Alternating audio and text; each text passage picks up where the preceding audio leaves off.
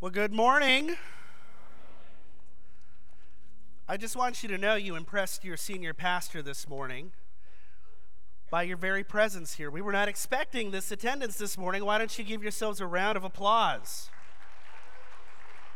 You know, it's not that I judge other churches. I know some churches in between Christmas and New Year's, they do online services only. But there's something special about gathering with God's people, amen? Are you glad to be in the house of the Lord this morning? I hope that you are. You will be by the end, I promise.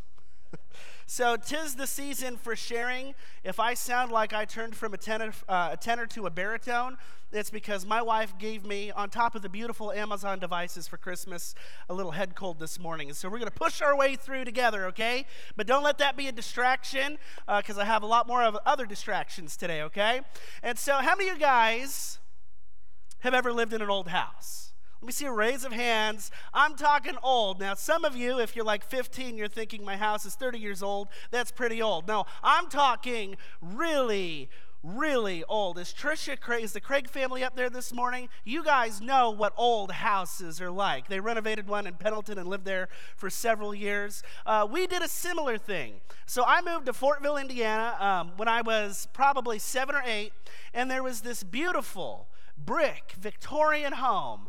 And it was the oldest, and still is, standing building in Fortville to this day. It was built, guess what, in 1813, which is just a couple years after Bill Creel was born. So that was really, I'm just messing, where's Bill? It was a really, really old house. And what comes along with old houses? Lots of stuff. Pastor Joe's finding this out in his beautiful little country farm home. It seemed that we were constantly under renovation. I kid you not, I would wake up and there would be contractors in my room. That seems like not a ministry safe thing, right? But the contractors would be in the room working from time to time. And so it was just a really old house. And with old houses come really old quirks, right? Like you get to know it's not built up to code. You know, you got to jiggle the thing to get it to open. You know what I'm talking about, right? You get to know your home. So I was in the 3rd grade.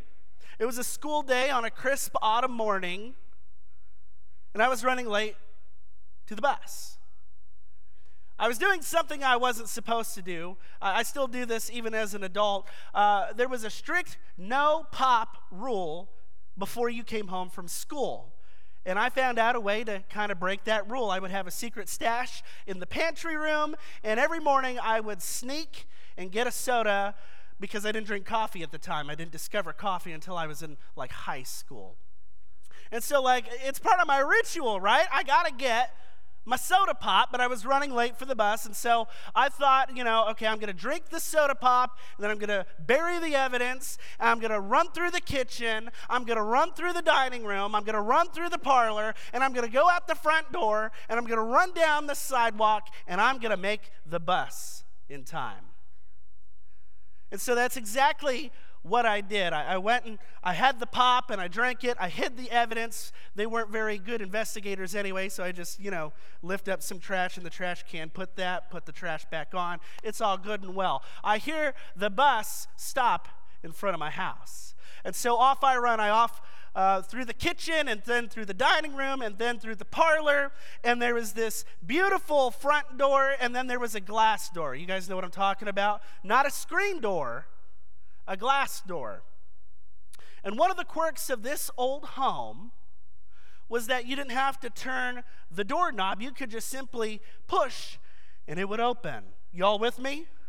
So I'm going at maximum velocity. I was probably going 120 miles an hour. I should have been an Olympian, okay? I was flying through the dining room and flying through the parlor and out the front door. But instead of pushing on the wooden part, the frame, I pushed on the glass.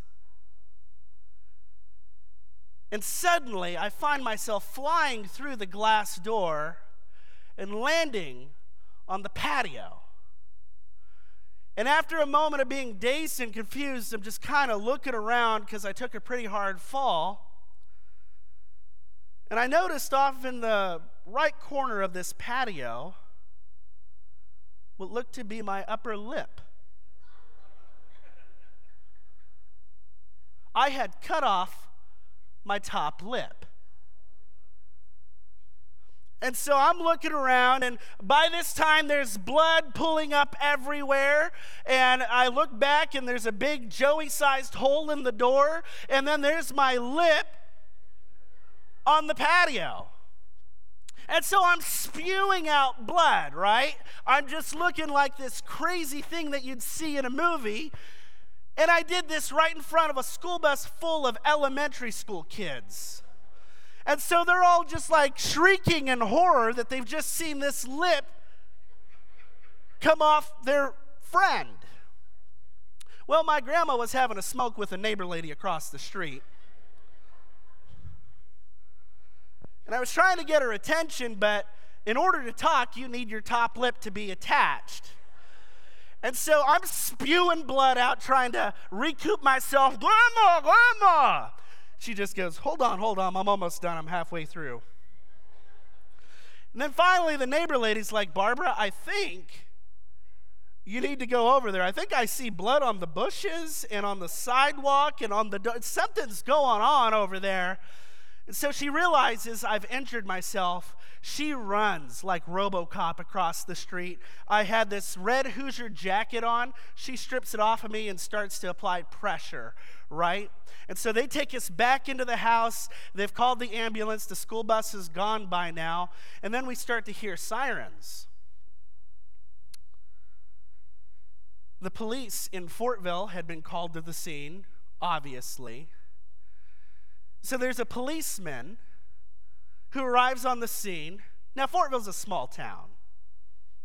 One stoplight. Nothing ever goes on there. This police officer looks around, and it looks like a mass murder has taken place. There's blood on the bushes, there's blood on the azaleas, there's blood on the statue, the decor on the patio, and then what looks to be a large animal running through their house because of the evidence of the hole in this glass door. So he immediately goes into CSI mode, right? And he's backing up. He's going to be brave. He's not looking for any backup. He's just kind of walking around. And let me tell you, this beautiful old brick Victorian home had this beautiful, original 1813 solid oak wood door. With one kick, he knocks it off its hinges and it flies into the house. And then he stumbles onto us. I'm here drowning in my own blood because my grandma's just applying this pressure onto me. And that was the first encounter I had with who would one day become my father-in-law. And he's actually in the audience today. Wave, Mike, hey. So this is what I like to say. Without Mike being on the scene that day, my lip may not have been saved. And I'm thankful that you saved my lip, Mike, because you might not be a grandpa if you hadn't saved my lip. I just want you to know. That was my first encounter with my father-in-law. And I love telling that story just because, who else has cut off their top lip? But the title of my message today is Encounter. God wants to encounter you, and He wants you to encounter Him. And there's a lot of stories of encounters all throughout Scripture. In the Old Testament and in the New Testament, we could probably make a year-long series out of this idea. But there's one character in particular that I have been studying for the last several months. His name is Jacob. Everybody say Jacob. Now, I want you to get from the beginning that the story of Jacob is our story. There's just something about his life that comes across is more identifiable to you and me. We talk about the great faith of Abraham. We talk about the life of Isaac.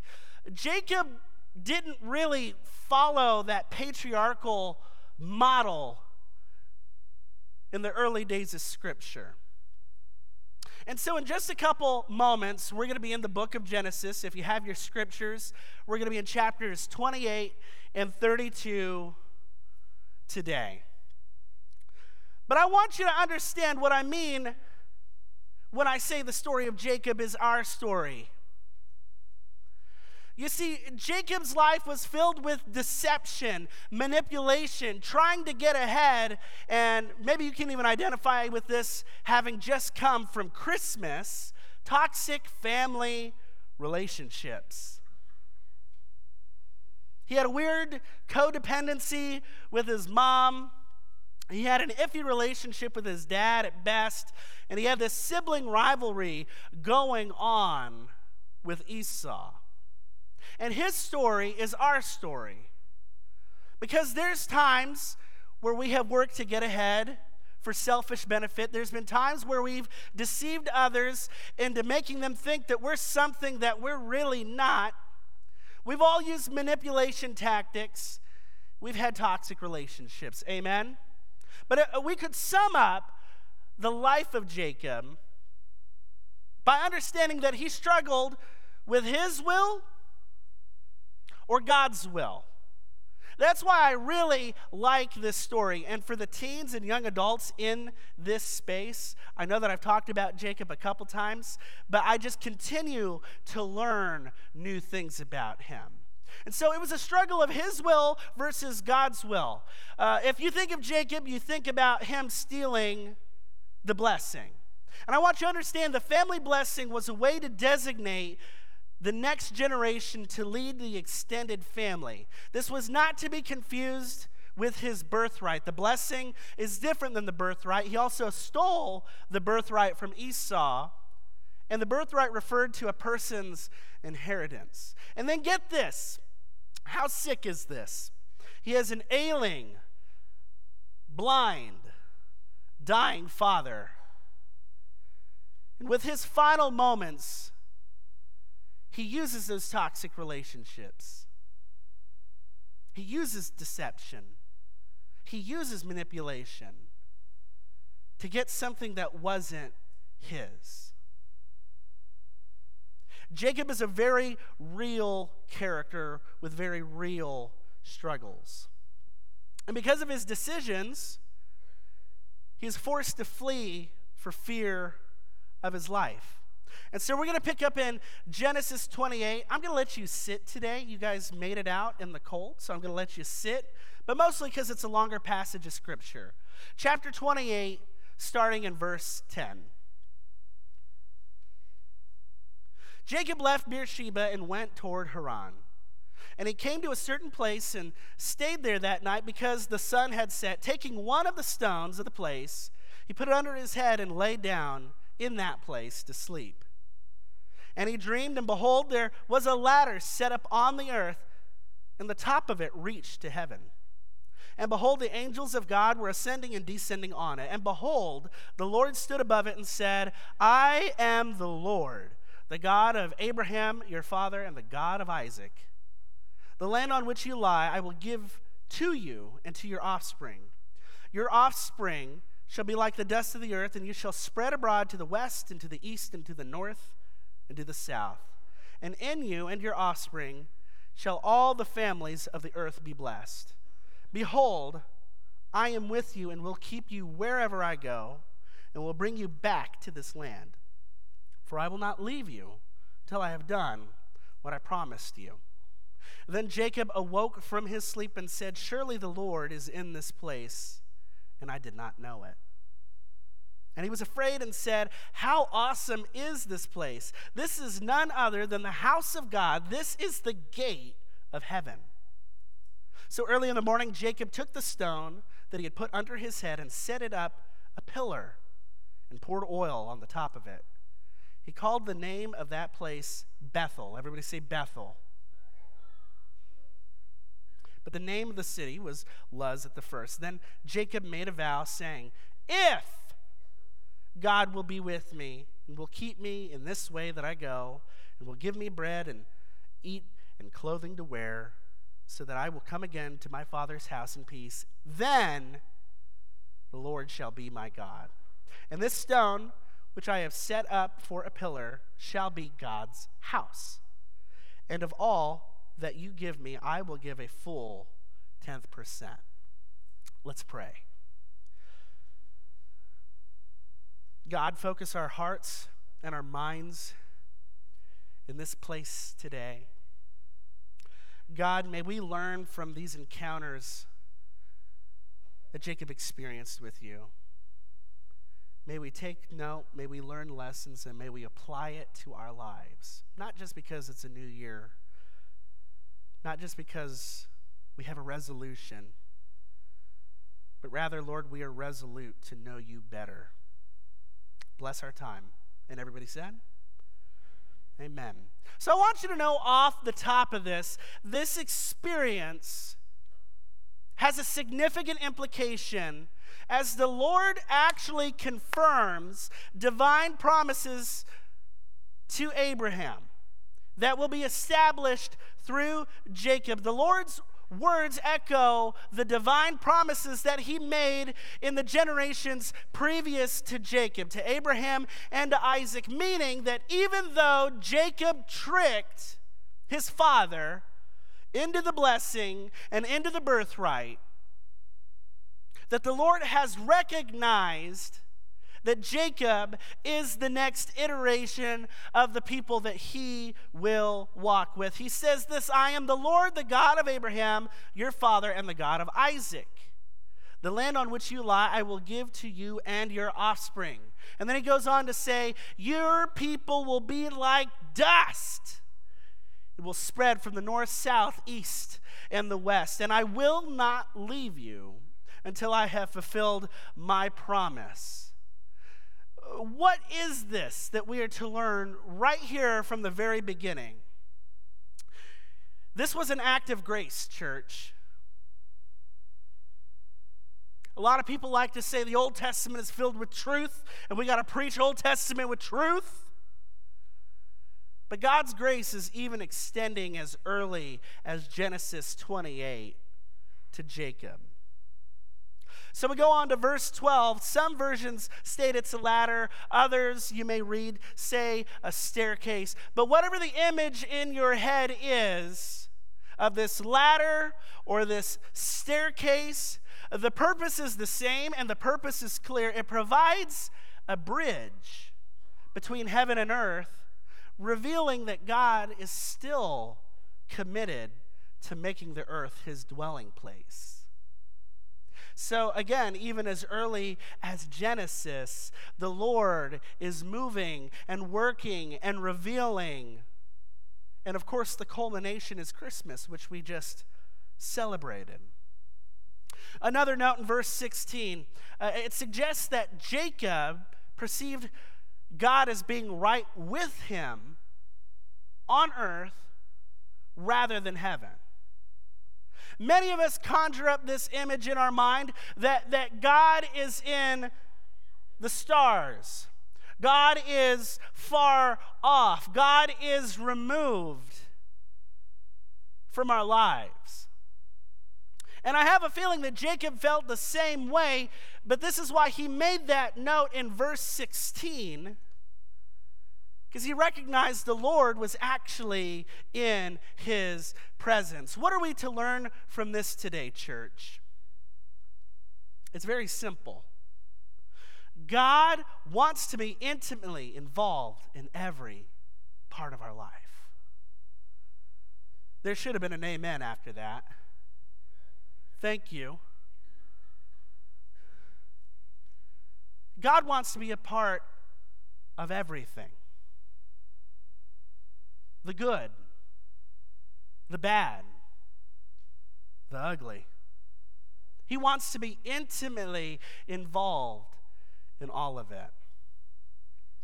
And it's interesting to me, in verse 11 of this chapter, it's painting a picture, but it's also giving us an illustration into the life of Jacob. It said the sun was setting. And this was Jacob's first encounter with God, and it's interesting to me that it would say the sun is setting. Because of the way that Jacob chose to react to this encounter he had with God in this dream at this place called Bethel, he descended into a 20-year period of not physical darkness, but spiritual darkness.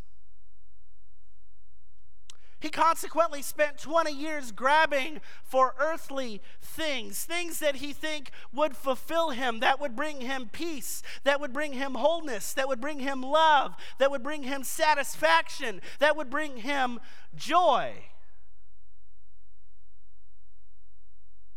He would go on to try to take one of Laban's daughters as his own, and he got a 2-for-1 special. And then a little later on, he manipulated his father-in-law, stole some of his sheep and cattle, and became a very wealthy man. The sun was setting on Jacob in this moment, and it's marked by this encounter with God at Bethel.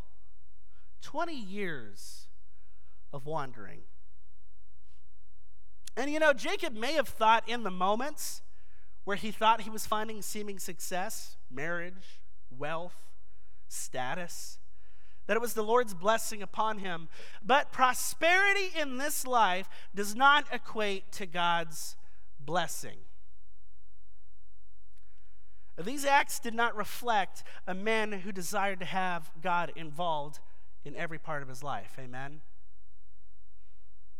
And we know, as Christians here in Anderson in 2023, that for the one who chooses God's way over their own, the Lord's blessing is actually being transformed into the likeness of Christ, being shaped and molded and refined and conformed more to the image of Jesus.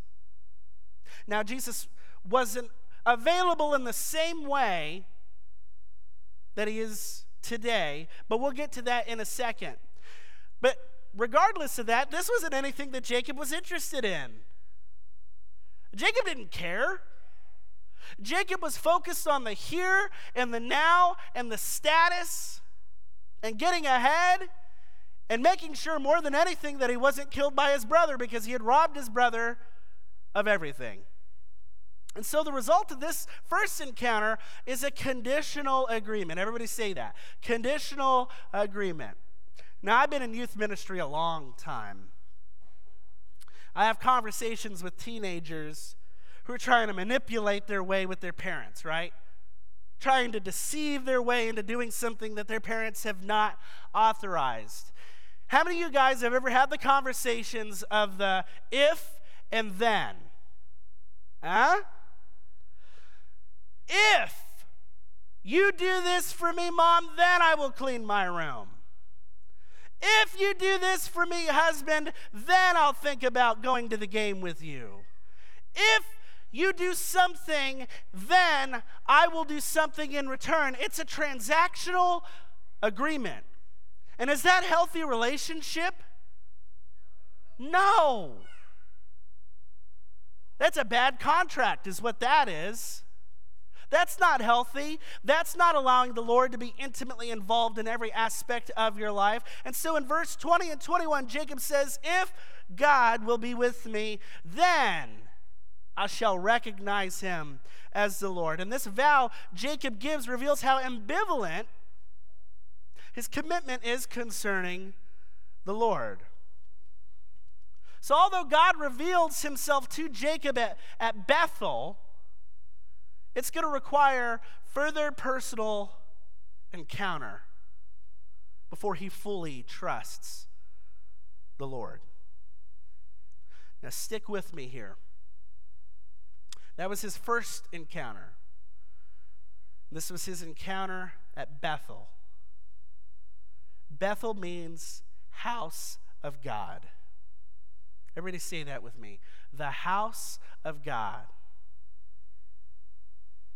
Remember, Jacob's story is our story. Many of us experience an encounter with the God of Bethel. We enter his house.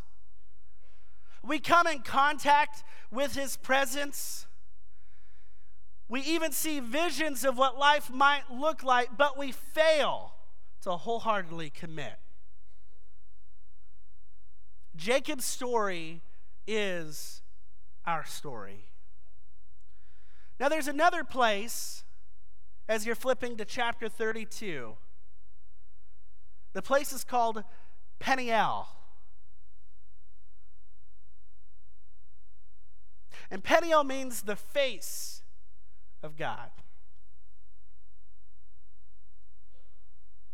This is a clear call for us to go beyond encountering just the peripheral presence of God into encountering God face to face. Let me explain.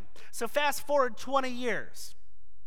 He's got 2 wives. He's earned more status. And Jacob is preparing to meet Esau face to face for the first time since all of that family drama went down.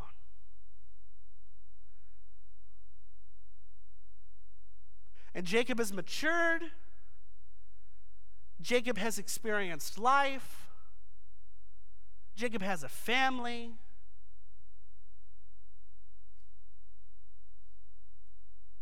And he's left with the terrible feelings of what he had done. And the running and the running and the running and the fleeing and the fleeing and the fleeing, it's about to stop because he's about to come face to face with one of his worst fears. And so we're in chapter 32, starting in verse 22.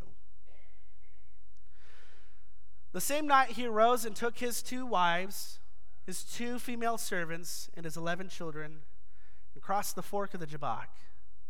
He took them and sent them across the stream and everything else that he had. And Jacob was left alone. And then all of a sudden, I added that part, a WWE match broke out in the middle of the night. A man wrestled with him until the breaking of day. When the man saw that he did not prevail against Jacob, he touched his hip socket, and Jacob's hip was put out of joint as he wrestled with him. Then he said, "Let me go, for the day has broken." But Jacob said, "I will not let you go unless you bless me." And he said to him, "What is your name?" And he said, "Jacob." Then he said, "Your name shall no longer be called Jacob, but Israel. For you have striven with God and with men, and have prevailed." Then Jacob asked him, "Please tell me your name." But he said, "Why is it that you ask my name?" And there he blessed him. So Jacob called the name of the place Peniel, saying, "For I have seen God face to face, and yet my life has been delivered." The sun rose, significant. The sun rose upon him as he passed Peniel, limping because of his hip. Therefore, to this day, the people of Israel do not eat the sinew of the thigh that is on the hip socket, because he touched the socket of Jacob's hip on the sinew of the thigh. So reading this passage of Scripture, I can't help but to think of Batman. Do we have any Batman fans in here? I love Batman. Always have. He's so much better than Superman. Maybe it's because he grew up without parents like me, but I just identify. I'm not rich or famous or beautiful like him, but I got that going for me. No, I think of Batman. I specifically think the best movie in Batman cinematic history is The Dark Knight. So good. So good. And I'm not talking about the moral fiber of the character I'm about to reference, but there is a line in The Dark Knight that Harvey Dent, the DA, says that I think of every time I read chapter 32 in Genesis. And he says, "The night is darkest just before the dawn, and I promise you, the dawn is coming." And Jacob, after 20 years of all the struggles and strifes, the sun has finally started to rise in Jacob's life. But let's back up just a second. He sent his family off. He sent his assets off. He sent his servants off. And the night before this encounter with what he presumed to be an angry brother, he is left alone.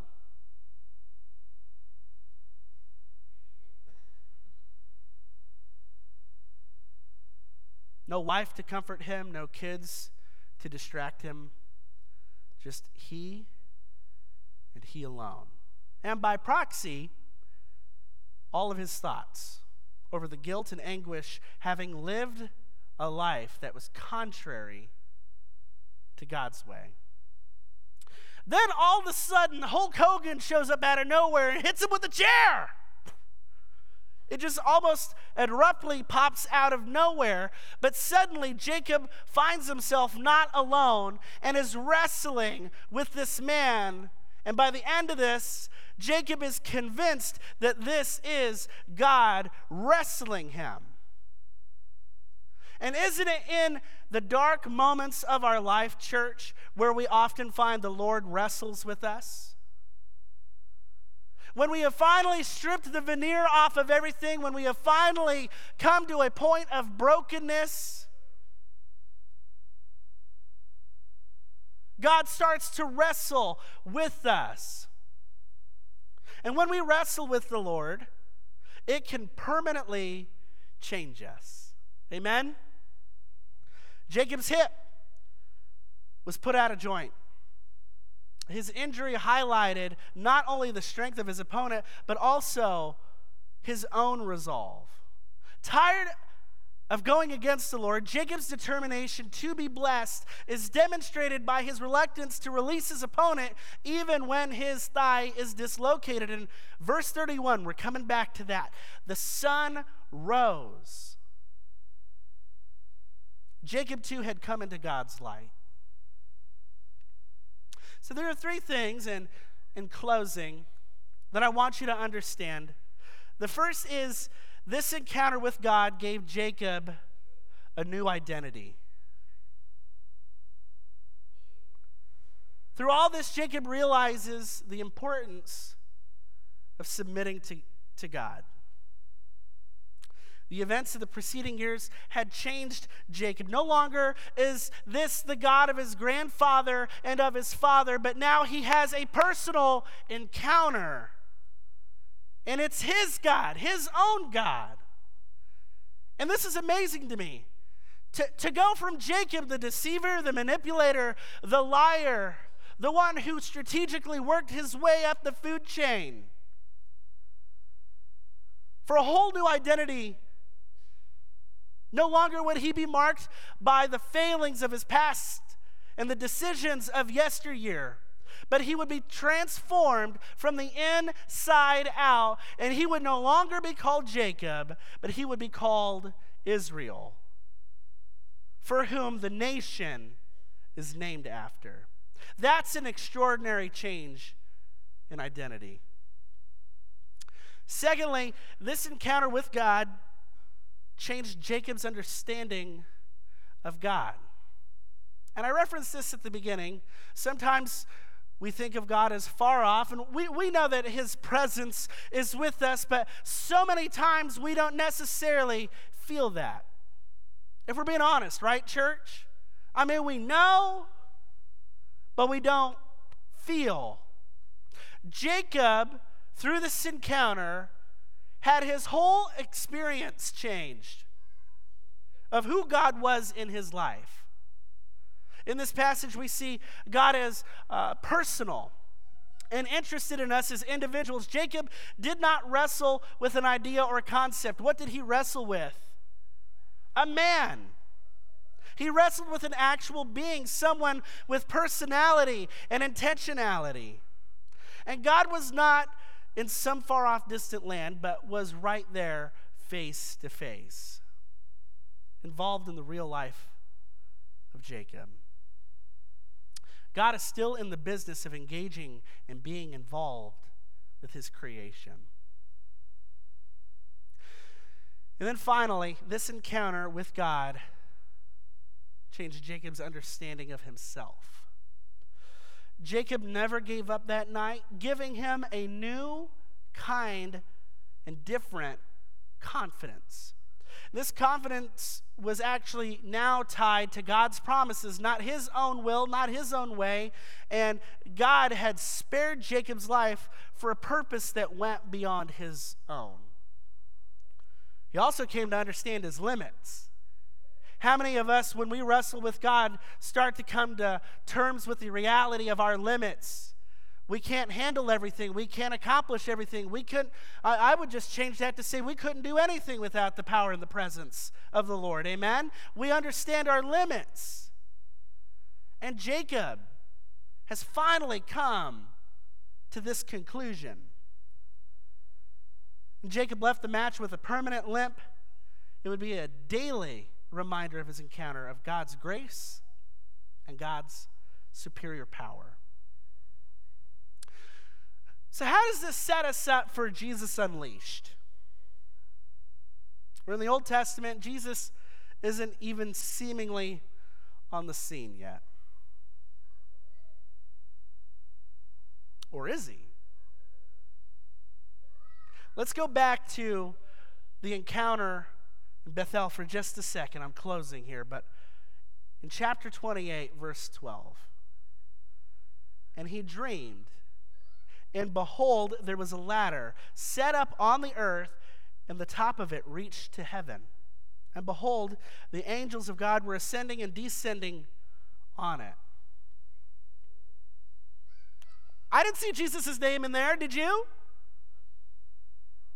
No, but this is so cool. Jesus actually gives us clarity in the book of John in the New Testament, chapter 1, verse 51. Jesus said, "Truly, truly, I say to you, you will see heaven opened and the angels of God ascending and descending on the Son of Man." Who's the Son of Man? Everybody say it. Jesus. Before he even realized who Jesus was appearing prophetically in a dream to Jacob.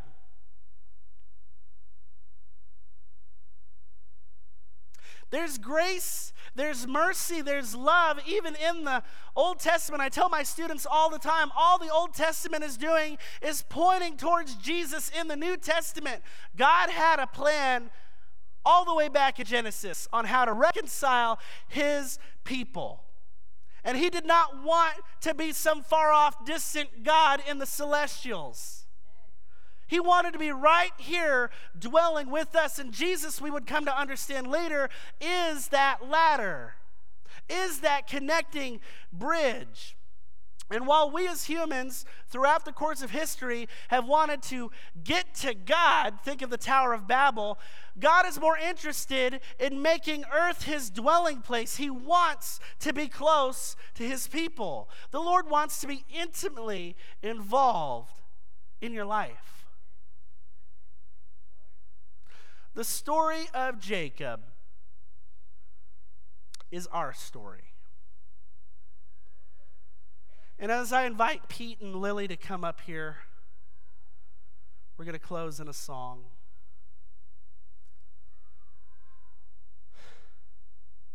This is what's been on my mind lately.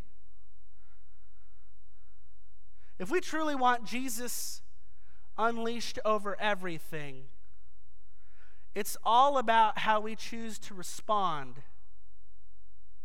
with our encounters with him. And I have a feeling, because I've been guilty of it in my own life at times, That some of the encounters that God is trying to reach out to us and speak to us and give us clear direction on the way that we should go in our life, we treat him as the God of Bethel. The God where we come into contact, where we interact, where we see clearly, but we choose a conditional agreement. If you do this, this, and this, then I will call you my God. If you do this, this, and this, then I will wholeheartedly submit. Church people are so guilty of this because we can be in the house of God, we can be in Bethel, we can feel good by coming and singing a few songs and hearing a message and dropping something in the tithe, but we've missed the mark if we're not totally surrendered to God. But the neat thing is, God doesn't give up. God is going to chase. He's going to come after you, not with some vindictive mindset, but with the mercy and the grace and the love that many of us have come to know and experience in our lives. Sure, there can be dark periods. Jacob went through 20 years of it. But it wasn't until he encountered the God of Peniel. Most of us don't get to physically wrestle with God. I have a feeling Travis could hold his own. But most of us would probably walk away losing a limb or having a limp. As Pete starts to play, I want us more than anything to experience the face of God. And by the way, the same God that we read about here all the way at the beginning in Genesis is the same God who wants you to encounter him today.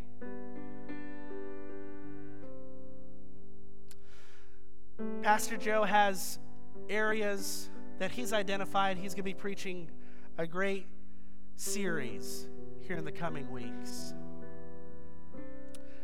I just wonder, not as a New Year's resolution, we're really bad at that. Planet Fitness gets a lot of money in January, but we don't hold through with that commitment. I don't want to make a New Year's resolution. I want us to be resolute as a church. That even if we're in a dark season in our life over something, or our identity, our past, our calling, that when the Lord comes to us and speaks to us and wrestles with us, that we would come to a wholehearted submission. Not just for 2024, but throughout the duration of our lives. And as a result, the testimony of our lives influencing our children and their children. And so here's what I want you to do. I don't want to sing just yet. Pete, just play for a couple minutes. And I want our church to take a posture of prayer. It's great that we're all under one roof and one service today. Take a couple minutes just to reflect and maybe pinpoint one area in your life where you need to experience the God of Peniel so that you can unleash Jesus over that area. And then after a couple minutes, when the Spirit tells you guys, just come up and sing. We didn't open the altars during worship through song this morning. That's because I wanted to open the altars now. These altars are a great place to pray, and it's rare the opportunity that we have a whole church under one roof. I think it's important to pray collectively and corporately. So as the Lord moves, I would just invite you to the altar. Just call out to his name. He wants to be intimately involved in every part of your life.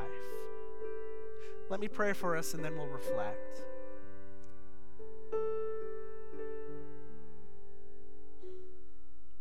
God, I am so grateful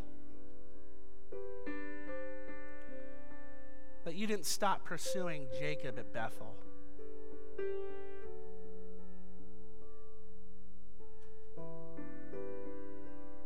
Through his pride, through his issues of control, God, through his vainness, you could have said, I'm done. He doesn't want to encounter me. But God, you chase us. Not with aggression, not with hostility, but out of love. And God, if there are friends in this space who only know you as the God of Bethel this morning, God, I pray that you would wrestle with them in this new year and beyond with whatever it is they're holding on to, so that they can encounter the God of Peniel. And God, as it's been on my heart lately, I pray for all the men in this space, the leaders of households and wives and children and grandchildren. And God, I'm convinced that if the men in this space and in our communities would humble themselves and encounter you face to face, that we would see a tremendous outpouring. God, find us in our brokenness, invade our lives, and be intimately involved everywhere. Let there be no shadows in your presence. God, I pray that you would lay something on every person's heart, that even in their struggle, they know that they can unleash Jesus in that space. Because he is that ladder that bridges God to us. He is the way, the truth, and the life. Be with us now in these sacred moments. It's in your holy name I pray. Amen.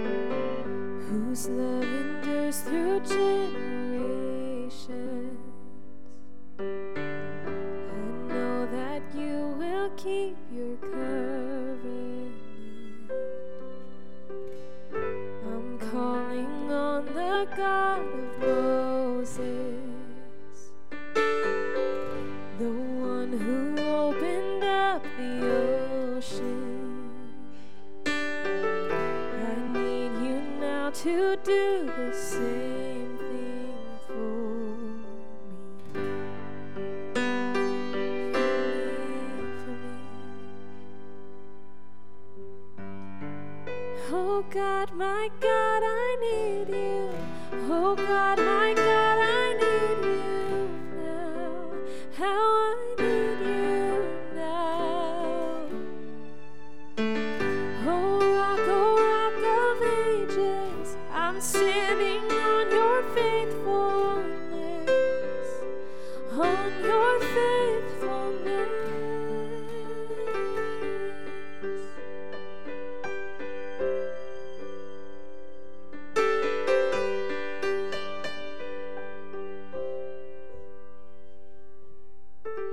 I'm calling on the God of Mary, whose favor rests upon the lowly. I know with you all things are possible. I'm calling on the God of David, who made a shepherd boy courageous. I may not face Goliath, but I've got my own giants. Oh God, my God, I need you. Oh God, my God, I need you now. How I need you now. Oh rock of ages, I'm standing on your faithfulness, on your faithfulness. Oh God, my God, I need you. Oh God, my God, I need you now. How I need you now. Oh rock of ages, I'm standing on your faithfulness, on your faithfulness.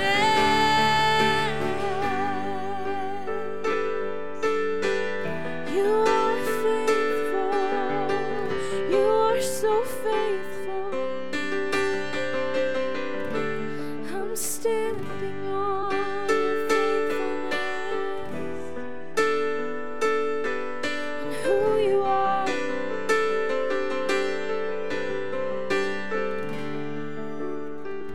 You heard your children then, you hear your children now.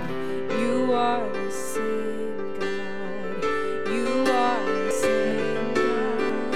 You answered prayers back then, and you will answer now. You are the same God. You are the same God. You were providing then. You are providing now. You are the same God. You are the same God. You moved in power then. God moved in power now. You are the same God. You are the same God. You were a healer then. You are a healer now. You are the same God. You are the same God. You are a savior then. You are a savior now. You are the same God. You are the same God. Oh God, my God, I need you. Oh God, my God, I need you now. How I need you now. Oh rock of ages, I'm standing on your faithfulness, on your faithfulness. Oh God, my God, I need you. Oh God, my God, I need you now. How I need you now. Oh rock of ages, I'm standing on your faithfulness, on your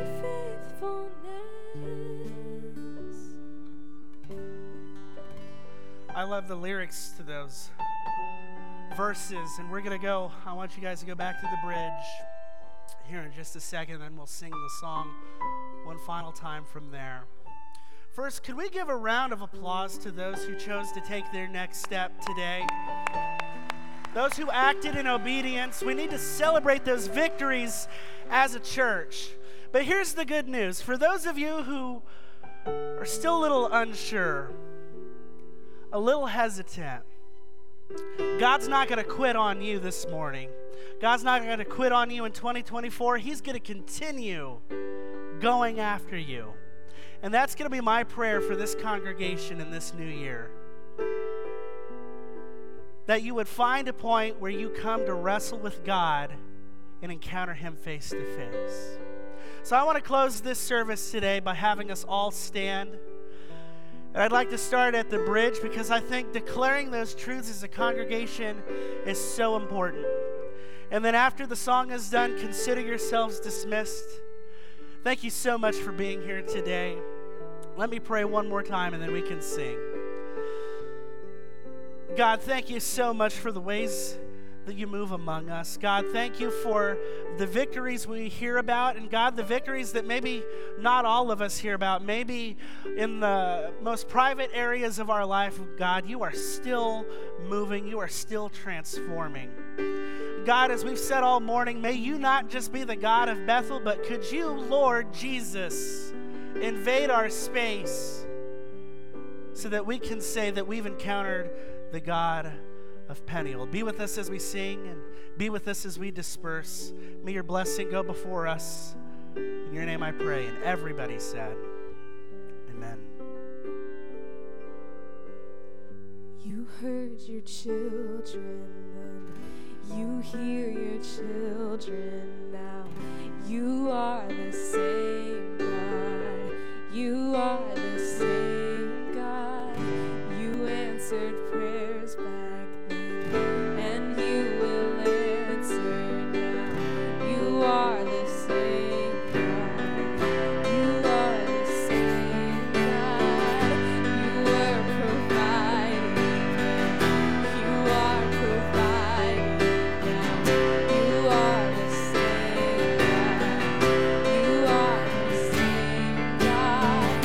You moved in power then. God move in power now. You are the same God. You are the same God. You are a healer then. You are a healer now. You are the same God.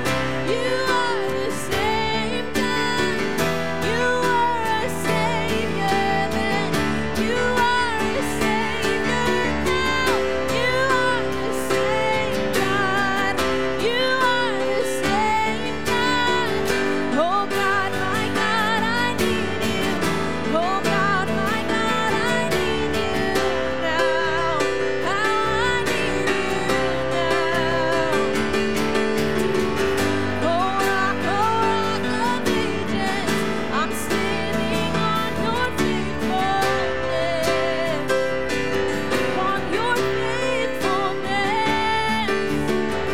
Oh God, my God, I need you. Oh God, my God, I need you now. How I need you now. Oh rock of ages, I'm standing on your faithfulness, on your faithfulness. Can we sing, oh God? Oh God, my God, I